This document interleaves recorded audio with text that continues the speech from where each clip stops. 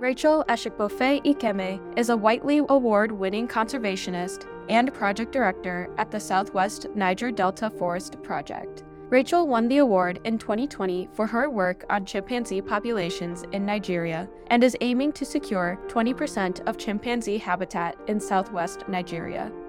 Rachel ASHEGBOFEH IKEMEH and Southwestern Niger Delta Forest Projects. Welcome to One Planet Podcast and the Creative Process. Thank you. Tell us a little bit about your journey to becoming a conservationist. I don't believe it was what you originally imagined for yourself. Well, I've listened to so many people who became conservationists, and my own path was not your usual atypical path. And I didn't grow up living near a forest or near a reserve or a park or seeing wildlife and thinking to myself, this is what I want to be when I grow up. So I certainly didn't have this kind of upbringing or background. I grew up in a northern cosmopolitan city in Nigeria. So being a conservationist was never anything in that direction. To be honest, I was that type of child. I wanted to be everything.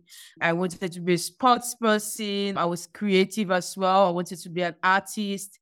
And so there were just all layers to the kind of person I was growing up, and I was uncovering those layers as I was going. So my parents really couldn't figure me out. I couldn't figure out myself either. And I didn't know for sure what I wanted to be, but I was interested in a lot of things and I was skilled, and I wasn't sure where that was going to take me. So venturing into conservation really was a pure accident. So it was later on in life, I graduated from the university, looking for a job like every typical Nigerian graduate who has gone through the 1-year mandatory National Youth Service Corps. And I was desperate to leave home. I was desperate to get a job and all of that like everybody else. So Nigeria has a huge young population. Unemployment rate has always been very high. So you'll be doubly lucky to have left school and get a job immediately. So I studied public administration in the university. So yeah, I was with this degree, which I didn't know where I would fit in into the society. And I started sending in applications everywhere, any company. So that's where I stumbled upon the ad for conservation internship with the Nigerian Conservation Foundation, was the foremost conservation NGO in the country. And they wanted you to write an essay, and they were looking for 6 interns. I didn't really think too much about the organization that was behind the ad. I only noticed that they had put them sponsored by Start Oil. So this is like an oil job. So I didn't really try to Google. Having access to the internet was really kind of a rare privilege for some of us.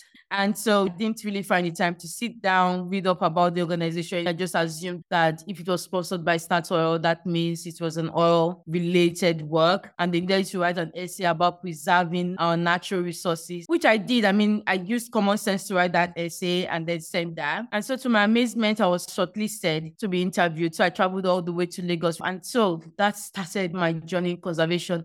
I mean, I got there with hundreds that were invited for that interview. So if you don't pass every stage, you'll be sent home, and then you go on to the next stage. So it was that kind of system. So at the last stage, it was now a one-on-one interview time, and the day was already far gone. And then there I was sitting down, and those of us who have been invited for that interview have now been cut down to a few number. And so they were now going around and were like, the day is far gone. We can't do one-on-one interview with everybody. So we're going to group you into your disciplines. And so if you study botany, come over here, you're all going to be interviewed at the same time. If you studied zoology, come over here, you're going to be interviewed at the same time. So it was just on and on like that. And then got to me, I was like, I was in any group, and they were like, what did you study? And I was like, public administration. And the person who was coordinating this was like, how did you get here? And so I was like, oh, you tell me. You have shortlisted me to this point, and I don't know. And it was at that point I realized that I was about to be sent back, because the person just realized like I had this irrelevant degree. Let me use that word. And so I quickly used applied wisdom in this situation, and I said, oh, since you have a group for sociology, why don't you group me with the people who study sociology? And so that was how I got away with being interviewed that day. I was grouped with another 2 ladies who were within the discipline of sociology. And then I went in for the interview, and they told us they would get back to us. And so that's how I got into conservation. I got into one of those 6 internships, and I became an intern in conservation. A few weeks later after that interview, I was shortlisted, and the rest is a very long history. The work that you do today, which has, in terms of conservation, been awarded the Whitley Award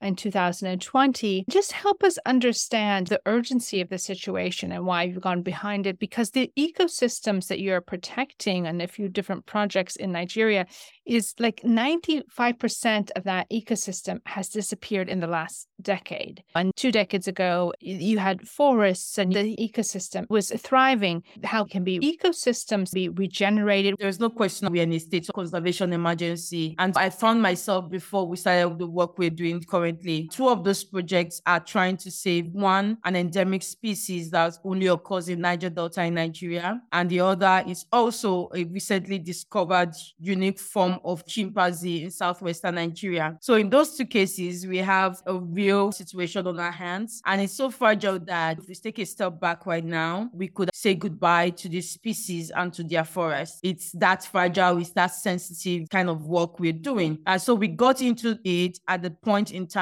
when it was literally at the brink of extinction. The forests were at the brink of disappearing forever. And I witnessed that for myself. I worked in some forests, say, back in 2007, 2008, 2009. And I roamed this forest. I started off as a conservation researcher, and I was really thriving in my element there as a researcher. And I was happy to produce this data and give people. My intention was never to become a conservation practitioner that I am today. So it was this same agency we're speaking about that made me to step in. Like, there was just nobody else that was really, was ready to go into all the sites and do this work we're doing right now. Maybe you've read up some things about the Niger Delta. They are really at a point in time, it was just immersed in a lot of oil politics and conflicts, and there was civil conflicts everywhere. There was kidnapping and insecurity throughout that region. And so besides insecurity, there was just very few across the country that would take on some of these conservation issues. Let's not forget, Nigeria is Africa's most populous nation.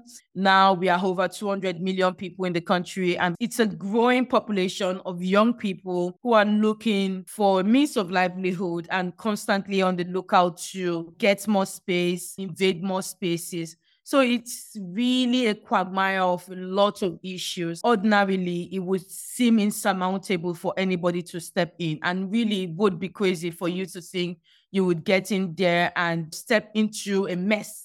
Personally, in my own mindset, I was very hopeful that things would change, because I had seen things, like I said, look so bad. I had seen, for example, being in a place, collecting data on some species and going back the following year to just update this data I've collected on species or on the forest, and get there, and then it's already turned into a village settlement. So it's that kind of rate of conversion of forest, of disappearance of forest that we're talking about year in, year out. So what was forest today was a village tomorrow. It was a mess, and the prospects were not looking very bright. And I think that leading on to winning some of these conservation awards and just getting all this recognition was a testament to, really, I think at the back of my mind, I felt it would be really difficult for me to go to bed and know this problem exists and not do anything about it. Indeed. And I think that makes you unusual, because a lot of times in the scientific community, scientists are hesitant to be activists.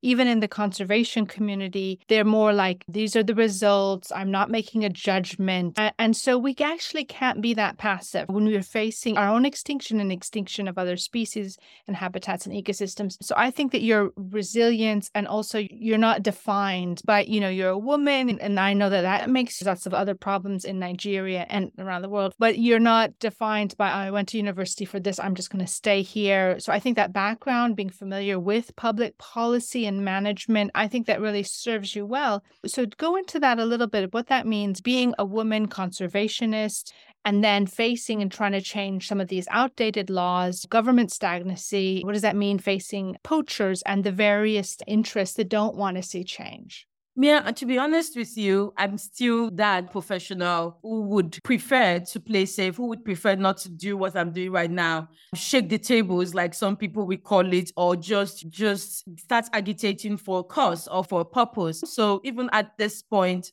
I still feel a bit of anxiety and a lot of self-insecurity. I mean, I'm not so confident in myself. It's to the extent that I feel like at every phase, I'm willing to go further. I'm willing to continue. It's difficult every step of the way. It's challenging. And for all of the issues, like, for example, you've mentioned, whether it's outdated policy, lack of political will, whether it's the dangerous situations and the insecurities that are prevalent in the country, and the competition between human population and the competition for food and land and for space that makes conservation unthinkable in the kind of country where we are. Those very situations are still in existence right now, even as we work. And just confronting that and coming face to face with the situation, I'm still very scared doing what I'm doing. I'm scared leaving my comfort zone. So I shouldn't deceive anybody. Of course, it's not as hard as it was when I started out. I was young as a woman in an African society like Nigeria. The challenges were huge. They seemed almost impossible to be able to break through it. But I overcame most of it. And I will still overcoming that, but still, it shouldn't give any impression that I've come to the place where it has gotten better and I'm finding it easier. It says we have results, but sustaining those results comes with equally the same level of challenges. It's just that your confidence gets better over time and your faith in what you're doing gets better over time and you're built up by it. That if I overcame yesterday, I will overcome today. And every day is a daily preparation to surmount these troubles. It's inspiring, and your courage, and I can only imagine what you face. I mean, it's difficult for activists all over, but some countries have a little bit more regulation and oversight. And so just help us understand the situation on the ground as we face the rapid environmental changes and all those other structural situations that you discussed. Tell us about the safe havens there and what determines whether species adapt or shift their ranges or go extinct. I doubt there are any safe havens. I think that basically for a country like Nigeria, for the sites where I work, it's very simple and very straightforward. And there are no complexities about it in terms of the environmental challenges that this species face. Once the forest goes, this species is going to go. And so you have a land space or a region that is dominated by people, and it has one of the highest human population cities in the whole world. So it's either people or the species. So the demand for resources, the forest resources, the wood, the land space for building, and then for the species in itself as food for the same people who live close to these species. They are just not safe havens. And we are finding that out and unraveling that and trying to work with that reality for these species to continue to survive in these landscapes.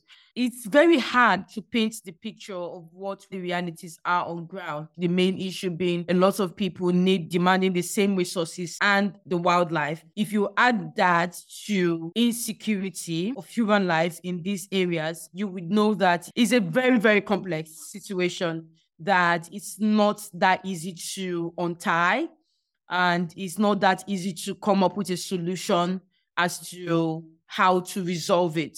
Doesn't mean that we can put solutions in a book or in a paper for someone to read and say, oh, 1 + 1 = 2. That's a straightforward solution for any situation you find yourself, conservation issues in human-dominated landscapes. It doesn't work like that. I mean, that's what I meant that by day-to-day struggle to really sustain the efforts and sustain the results we have gotten so far. One of the lessons we have learned with the work we're doing, one of the areas where we work, we created a community-based conservation area. And it is that same area that's helped to bring back the species, one old species from the brink of extinction. And one of the lessons we're learning is that where the problem is with people, because like I said earlier, it's either species or people. So one of the things we're learning is that people can really be transformed. We saw that in real life, like how a community can be transformed totally to the point that an entire community has become conservation champions themselves. So knowing that people can turn 360 and just really become the protectors of the same species they try to wipe out.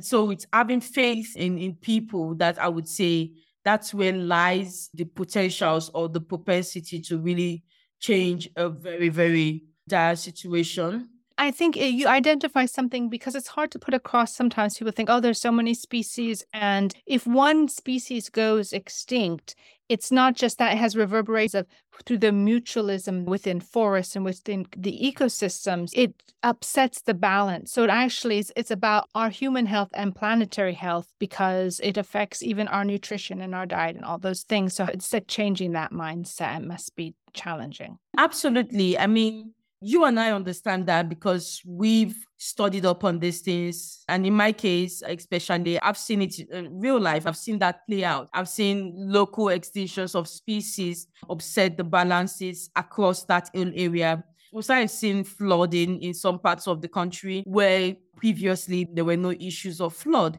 And so we can understand that and we can relate with that because we've looked at it in holistically and scientifically. But for the people who are responsible for protecting the wildlife and these wild spaces, they are clueless. And it's really hard to pass this message across because for them, especially if you go to a place like the Niger Delta that is sitting right on huge oil resources and they've seen oil companies coming and out, they've become disillusioned by the politics that plays out in oil. And so when you as a stranger come in and someone who's not native to the environment and come in and start preaching conservation, you're automatically branded as somebody who wants something to get something out of them. Like, oh yeah, it's one of those people selling us cock and bull stories just to take our lands, to take our resources and all of that.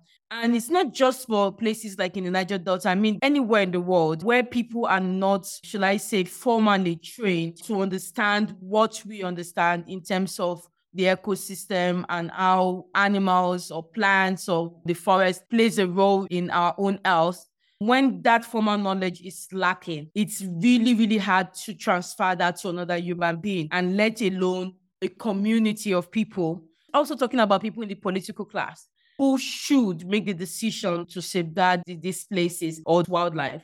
So people talk a lot about conservation education, and they do that in schools, recruiting young people. But on our part, we're realizing that the young people we have won't grow up to see any biodiversity left in the country if we don't educate the political class. So we found ourselves teaching basic conservation education to people who are in government, people who are very well educated in other fields, who have power, who have positions, and we're giving the same conservation education you would do for a primary school student. It's the same level of education you would give to them, and you do it consistently. So we found that we had to target those group of people for conservation education if we have to make any progress in the work we are doing. And so it was not an easy feat at all to convince those two groups of people, indigenous communities and people in the political class, to take seriously the conservation issues that were happening in real time. And it's really allowing them to see for themselves, who live close to the wildlife, and they see it for themselves. They see it in clean waters, having clean rivers, having more fish, having more of those resources that was already diminishing. And it's in these practical, positive outcomes that they see in real time. That's where lies the transformation. And now they have that transformed mind that essentially these forests are not just linked to the survival of monkeys in the trees, it's also linked to their own survivals as people. So adding that up in their heads was very important for them. Yeah, so it's really interesting that you try to advocate conservation on a big versus small scale. And like the educational aspect you just talked about, I was kind of wondering, what are the most challenging aspects of a public and private conservation model? For instance, is there more acceptance for certain parts of projects based on the level of involvement or work to achieve a certain goal? It's really hard for me to answer this because I've really done this level of work in Nigeria. Of course, I've seen examples elsewhere outside of Africa. But for Nigeria, I think one of the lessons we learned is that there is no one size fits all. There's no formula anywhere that you could apply. I mean, you could read up on a lot of conservation successes, conservation projects that are going on across the world. and learn one or two things from what they're doing. But in practice, I think what's more beneficial is to tailor the solutions to the particular environment where you are. So you can't take a shortcut in this. You can't just go into an area and start implementing conservation solutions that you've read up somewhere. It doesn't work. Especially in a country like Nigeria, we work in two different sites within the same country in southern Nigeria, and we're applying two different models working there. One is a public-private partnership kind of model, the co-management system, and the other is a community-based conservation area. We found that because of the dynamism of the people within this region, you can't implement a program that first village just couldn't work in the neighboring village because the people think different, act different, and expect different. So we've learned to tailor solutions to a specific site and considering or factoring in the mentalities, the histories, and the behavior, the characters of the people who dwell in that area, and to work with whatever system is on ground already. For example, if that area has always been had some kind of government involvement, then you have no choice but to work with the government and with the people. But if government involvement has always been absent, you will want to work only with indigenous people in such a way, because what you're looking for are the actors within that landscape that would help to not just make decisions, but take actions. And so on that point of traditions, it's sometimes because we have these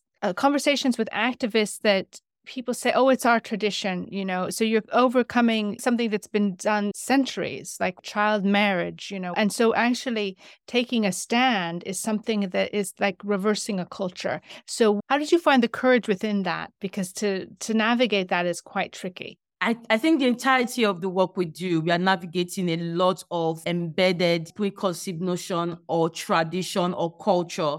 And especially in Africa, none of that is easy to navigate. You can't do without stepping on toes while upsetting the system that was in place. For example, one of the sites where we created the conservation areas, we worked there for 7 years before the establishment of that conservation areas. It shouldn't take that long, or it wouldn't take that long, probably a year or 2 years. You really learned everything you need to learn. Maybe some places are not as hard as others. But for us in those 7 years, it's really understanding how these people think, what are their histories and their experiences, and then taking that into consideration. I think one of the most important things in navigating traditions and cultures is in respecting people's beliefs. Like you say, child marriage, for example, it started from somewhere, and coming in with a different perception, of course, as wrong as it seems to you who is coming in to try and change things, you should also respect that those things started from histories that brought these people to practice such things. And you need to have a respect for them, knowing their ancestors practiced this doesn't mean you have to practice it. Your ancestors killed monkeys for food doesn't mean that it's still right to do so. And these were some of the arguments we had, like we would be educating hunters and they'll be like, hunting has been part of our history. My daddy's daddy was a hunter and I have to carry on the tradition. And the monkeys are everywhere in the forest. They will always be there, and they would keep telling you that. And meanwhile, scientific evidence we're gathering from that same area shows that the wildlife has been so depleted that encounter rates, even for the hunters themselves, is way lower than when they even started hunting. But they won't admit that just because you brought all the scientific evidence and facts. You have to come from a place where you acknowledge that, yes, there is a tradition, a history, and respect their ancestors. And so that's just one way to navigate some of these issues of traditions or cultures that are so embedded that contradict or are counterproductive for conservation. As a current biology student, I have had my fair share of talks about conservation and the ways to go about it. I think over the years, I developed this preconceived notion about protecting the world's forests and animals, and it ended up limiting my view about ways to help dying species. Because before this interview, I had assumed that Rachel would be using similar efforts that I've seen the US use, such as bringing animals out of their natural habitat and then reincorporating them when it was safe. I quickly learned that this is just not applicable to other areas of the world, and there is not a one-size-fits-all when talking about these kinds of issues. Rachel specifically emphasized using local communities to protect endangered species and teaching basic conservation to people in political power. Without the community supporting the efforts to save its surroundings, there is likely little hope that it can be saved by solely the work of outside people or by brute force. And I think personally, it was a good reminder to think about the multiple ways to achieve success within the realm of conservation and ways to improve our current understanding of environmental issues. To me, it can sometimes be easy to assume everyone understands the need to protect endangered species and how it can all relate back to us humans, and also be detrimental if we allow them to go extinct. But Rachel reminded me that sometimes it takes going back to those fundamental concepts about the environment before making all of these plans to save it. It takes respecting the land and the people that come with it to make sure we can all work together. This interview helped me broaden my views about conservation and the ways it can be achieved on a local and global scale, with both being very, very important to address. And now, back to the interview. And I think that you put it across very well because you're educated about the issues and also passionate. And I think it's just overcoming this mindset, because when we have climate change, when we have rapid population growth, and we have faced pandemics, which are coming often with the intersection of rapid urbanizations and people inhabiting areas where humans weren't inhabiting. I think that when you engage people on their self-preservation, like we don't want to have another pandemic that comes a crossing of different species and rapid expansion, then I think that's one way that they kind of like, oh, okay, well, I lost family members, or I lost, Yes. Exactly. The thing is about even the pandemic was really difficult to use the pandemic as opening a discourse on that issue, because before then there was Ebola. And when there was Ebola outbreak, especially in West Africa, and then they got to Nigeria, a lot of people say, oh yeah, they're for monkeys. And so many people left untamed. So many people stopped bushmeat consumption during that period. And then when hunger, or should I say poverty, took over, some of them went back to hunting and bushmeat consumption, and they thought, oh yeah, maybe this Ebola is not real. It doesn't really exist. And it was just a scare tactics. And so when COVID came, it wasn't so easy to bring them into alignment with the realities of how all of their actions are impacting. So by the time you come in with a discussion and they counter it, they find, oh yeah, but Ebola happened. So this too, we can always surmount it. Nobody died in this community. Nothing happened. This is a rich man's disease. That's nothing to do with us. We are poor people in the village. And these are city people's problems, not our problems. So when they tell you that, it's very hard to come back from that. So I think one of the things that really helps is just really to be in tune so much with them as people and identify with them. I think that's participatory process of seeing yourself like one of them. Then it's made easier to be able to change mindsets and to transform their minds about any issue. We were talking about these external factors that kind of revert back to natural practices like hunting and stuff like that. How does protecting biodiversity go into that? Does reimplementation of species that are threatened have to reach a certain threshold before being released to still survive against these certain pressures and factors like hunting that could still continue? I've not worked in a situation where we had to take species out and reintroduce them back into the wild. I doubt if reintroduction will ever happen in areas that are not protected. But areas where I work are like areas that were initially not protected, and then we had to walk through the process of getting the laws enacted. One of the things I think it's very important is that, say, for example, in the sites where we work, all of the rangers used to be hunters, used to be loggers, used to be farmers. So now these people are now conservationists. Literally, I think it would even be so hard for someone to stop being a ranger today and go back to hunting, because in the process of being employed in this system of protection, they have become also transformed themselves, unless if the protected area manager or a person like myself who is directing the work is not doing a good enough job. Because if you do your job well, those people who are now employed within to protect that area should be transformed in their minds. In fact, they become ambassadors to the other people in the community. So the whole community has known this guy as the most prolific. And today he's preaching conserve wildlife. I've loved animals. So animals are the best, and they're wonderful. So it's even easier for the community to change their mindset about eating bushmeat or about hunting or about going to destroy the forest of wildlife. That's really how protection ought to work. You can't do it outside of them. But while you are trying to change things, you also actively have to make sure they are participating in the entire process, from the time it's being thought through to the time it's been implemented and to the time it's been evaluated. They are part of the process. So once that happens, the transformation occurs naturally within that circle.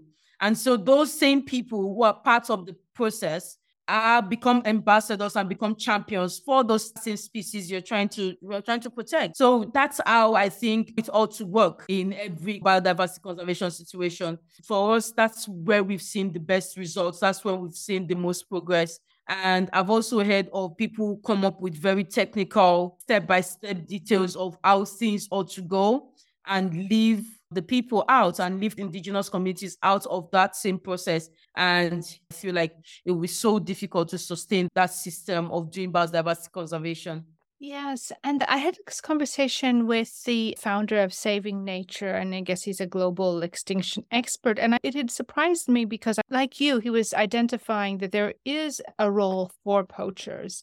And he was, when a community has nothing, they bring valuable money. They might be able to pay for malarial nets. You have to work this out. It's hard to put your mind around it, that there's a kind of necessary level of poaching. Like you can fish, but you shouldn't overfish, all these sort of things. But tell me about some of your transformative experiences in these ecosystems with the primates and the chimpanzees that you are protecting, where you've seen growth and progress, and just the personal connection that you've had with the animals you're protecting. There's been a lot of aha moments and very fond memories just from what we've been doing. And it's really hard for me to pick anyone apart, because it's just like everything came together somehow in my head. In real life, there's a way, I'm a Christian, there's a way the Bible puts it, like all things work together for good. So it's the same way with this. I mean, it's hard to separate any experience, because all of these experiences have come full circle, like they've come together, and whether good or bad, because somehow the good, the bad, the ugly all came together to work for that common good of protecting the species. Like sometime last year, one of my team members was killed in the line of duty. It was a bad situation, and this was a key member of my team who was instrumental in the results we got. And I was devastated. For me, I felt like I would give up anything. I would even give up the work just to get him back living alive. But one of the things that his death taught me, or made me to now see, was that we now face the situation where I was devastated. I put the project on hold, and I didn't know how to move forward from there. I take a lot of risk as a person, but I feel like I signed up for it. I'm so passionate that for years I made up my mind. Even when I go into scary situations, I'm already aware that this is life or death. But anyways, I go in because I feel like I signed up for my team today. And I don't think there was ever a time, every single one of them that joined the team, I got them to that place in their mind where I'm like, oh, you could die doing this. I don't think there was ever any discussion with them about that. I may have had a discussion within my own self, but I've never had a discussion with any of the team members. So when this happened, it was so devastating that it almost killed the entire project, as far as I was concerned in my own mind. But one thing that I was just so inspired by, all the other team members, I was like just waiting for them to start calling me and saying, we are not interested in this anymore. We didn't think that someone was going to die doing this. You know, there was so many negative expectations I was having. But on the contrary, to my amazement, when I approached some members of the team, or when I gathered the rest of the team, everyone was like looking at me like, you're the only one who is scared. You're the only one who is devastated. We are in this. We see for ourselves like somebody could die doing this, but we are not shaking. And these are men and women who have families, who have young children, and they're breadwinners in their home. So that's why I said I came to that realization that while we started out thinking this was a war between people and species, we are now seeing that there was like a unity within these people. There was something about them that connected to the whole purpose of what we do. And that experience made me to realize that everybody else, these people were former hunters, these people were former loggers or what have you. They are just like me. They have the same passion within them in the work I do. So I'm telling you right now, Mia, when I started out doing conservation, I didn't know any other Nigerian female doing what I was doing. But today I have 55 strong team members who I know that if anything ever happens to me right now, they are in their own right conservation champions and they would lead on this cause no matter what. Like they are so well built within themselves and so passionate, just like I am, for the species. And all of these people came from the local communities, came from local institutions around the school. They didn't come from any far-fetched place. They didn't have any previous experience before getting here. In answering now your question, I think once upon a time, like for example, the Niger Delta red colobus monkey, it would take weeks for you to sight one. Today, you will go one day and see the species. I don't need any other evidence other than that. Like this was a species that was literally at the edge, was going to be wiped off. And we knew the time frame when it would happen. Like after the next logging season, these species wouldn't exist anymore. We knew it. And we were at that stage when we started conserving it. And today, in 3 years, the species has multiplied that you could go in the field in one day. I could assure you, you would see them.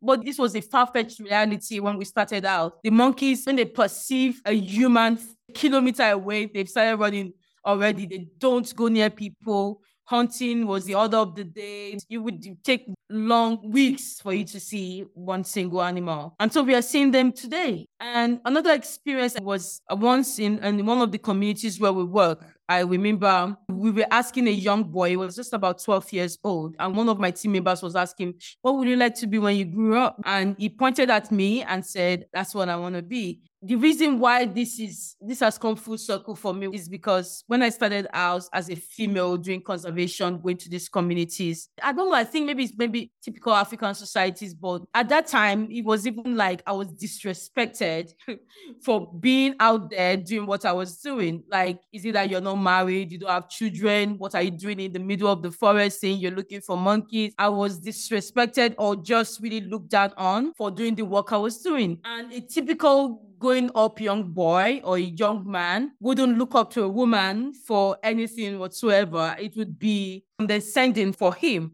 But at this stage, I would see myself now being a role model for a young man, for a young boy. It's an experience that will live with me forever because I realized that not only are we bringing species back from the brink of extinction, but we're changing the way society thinks. And makes me glad that if I hadn't been persistent, if I hadn't kept at what I was doing, I probably wouldn't have gotten society to come to this stage where a woman could be a role model for a young boy, especially in an African society. So those experiences for me these are some of them that just stand out to me to make me realize that we're just on the right track.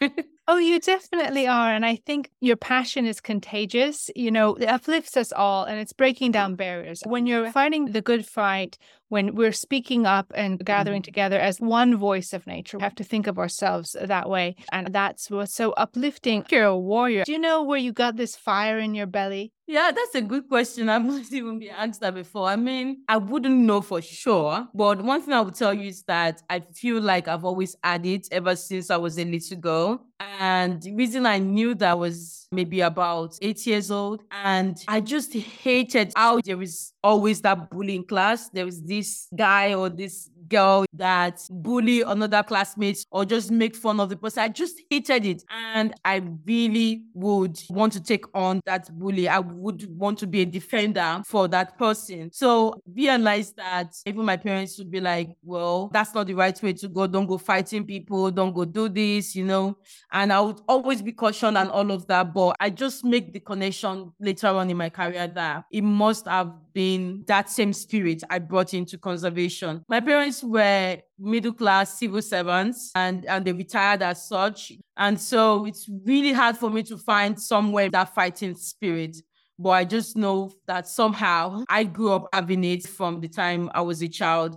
And I knew that I was just not somebody who would back down for, you know, a very daunting situation or someone who is trying to oppress another person. And I think that if I wasn't doing conservation, I would be doing something in line with that. probably fight for child rights or women's rights or something like that. I would really be in that line of work anyway. So one or the other. Yes. And so as you think about the future and education and the kind of world we're leaving for the next generation, and as you think about the beauty and wonder of the natural world you're fighting so hard to protect, what would you like young people to know, preserve, and remember? One thing I really hope I can have the young people grasp is because I started conservation quite young myself, and I was initially very clueless. I was initially also not qualified and considered very irrelevant or unable to be able to tackle the issues that were right in front of me. I really wish every single young person have it within themselves to be the change maker, to be the transformer, to lead initiatives that would change the world. It's like your world is right in your hands and you have the ability to do with it what you wish. It's your decision. And that's why I wish I could just impact this faith or this belief onto every young person that I see. I feel like one of the reasons why there's so much destruction to our ecosystem, to biodiversity, to the destruction to our environment is because a lot of people, they feel like as long as some disasters are projected not to happen within their own time, they feel they can do whatever they want to do with it. And most of these people are in government. Most of these people are the ones making the decisions. And they live such selfish lives that they are not having any regard for the future. So that's why it will be irresponsible for a young person not to speak up or not to act when they see or they've gotten that knowledge of what is going on. So I always say once you have the experience or the knowledge, it means you have been empowered. You have the calling to do something about it. So I don't think that should be taken lightly because it's like a sin for you to know the right thing to do and keep quiet about it. So I think everybody has a duty in any unit they find themselves, whether it's in their school, within their family unit, within their community. And the entire world is our community as well. So they could use the voice they have now and should not consider themselves too young to do anything about it. And they should act right away. They shouldn't wait here. Well, when I'm older, I'm going to run for president and I'm going to change the world. No, you change the world now. Then you run for president. That's a great advice. And I have to say that, a good leader leads, but a great leader inspires others to become leaders. So I think that that's what you do. And thank you for unearthing people's passion, for your fearless passion for what's just and fair, and this optimism that you carry with you that inspires and unites people. Thank you, Rachel ASHEGBOFEH, IKEMEH, and Southwest and Niger Delta Forest Projects for your work, which regenerates and protects ecosystems and primates and helps us appreciate the natural beauty and to understand ecological resilience and conservation so that we can be a part of this multi-species justice and live in greater harmony with the earth. We all live on one planet we call home. Thank you for adding your voice to One Planet Podcast and the creative process. Thank you, Mia. Thank you so much for having me. It's been a pleasure. One Planet Podcast is supported by the Jan Michalski Foundation. This interview was conducted by Mia Funk and Ria Patel, with the participation of collaborating universities and students. The associate interview producer on this episode was Ria Patel. Digital media coordinator was Sam Myers. We hope you've enjoyed this program. If you'd like to get involved in One Planet Podcast and be part of the climate change solution, just drop us a line at team@oneplanetpodcast.org. Thank you for listening.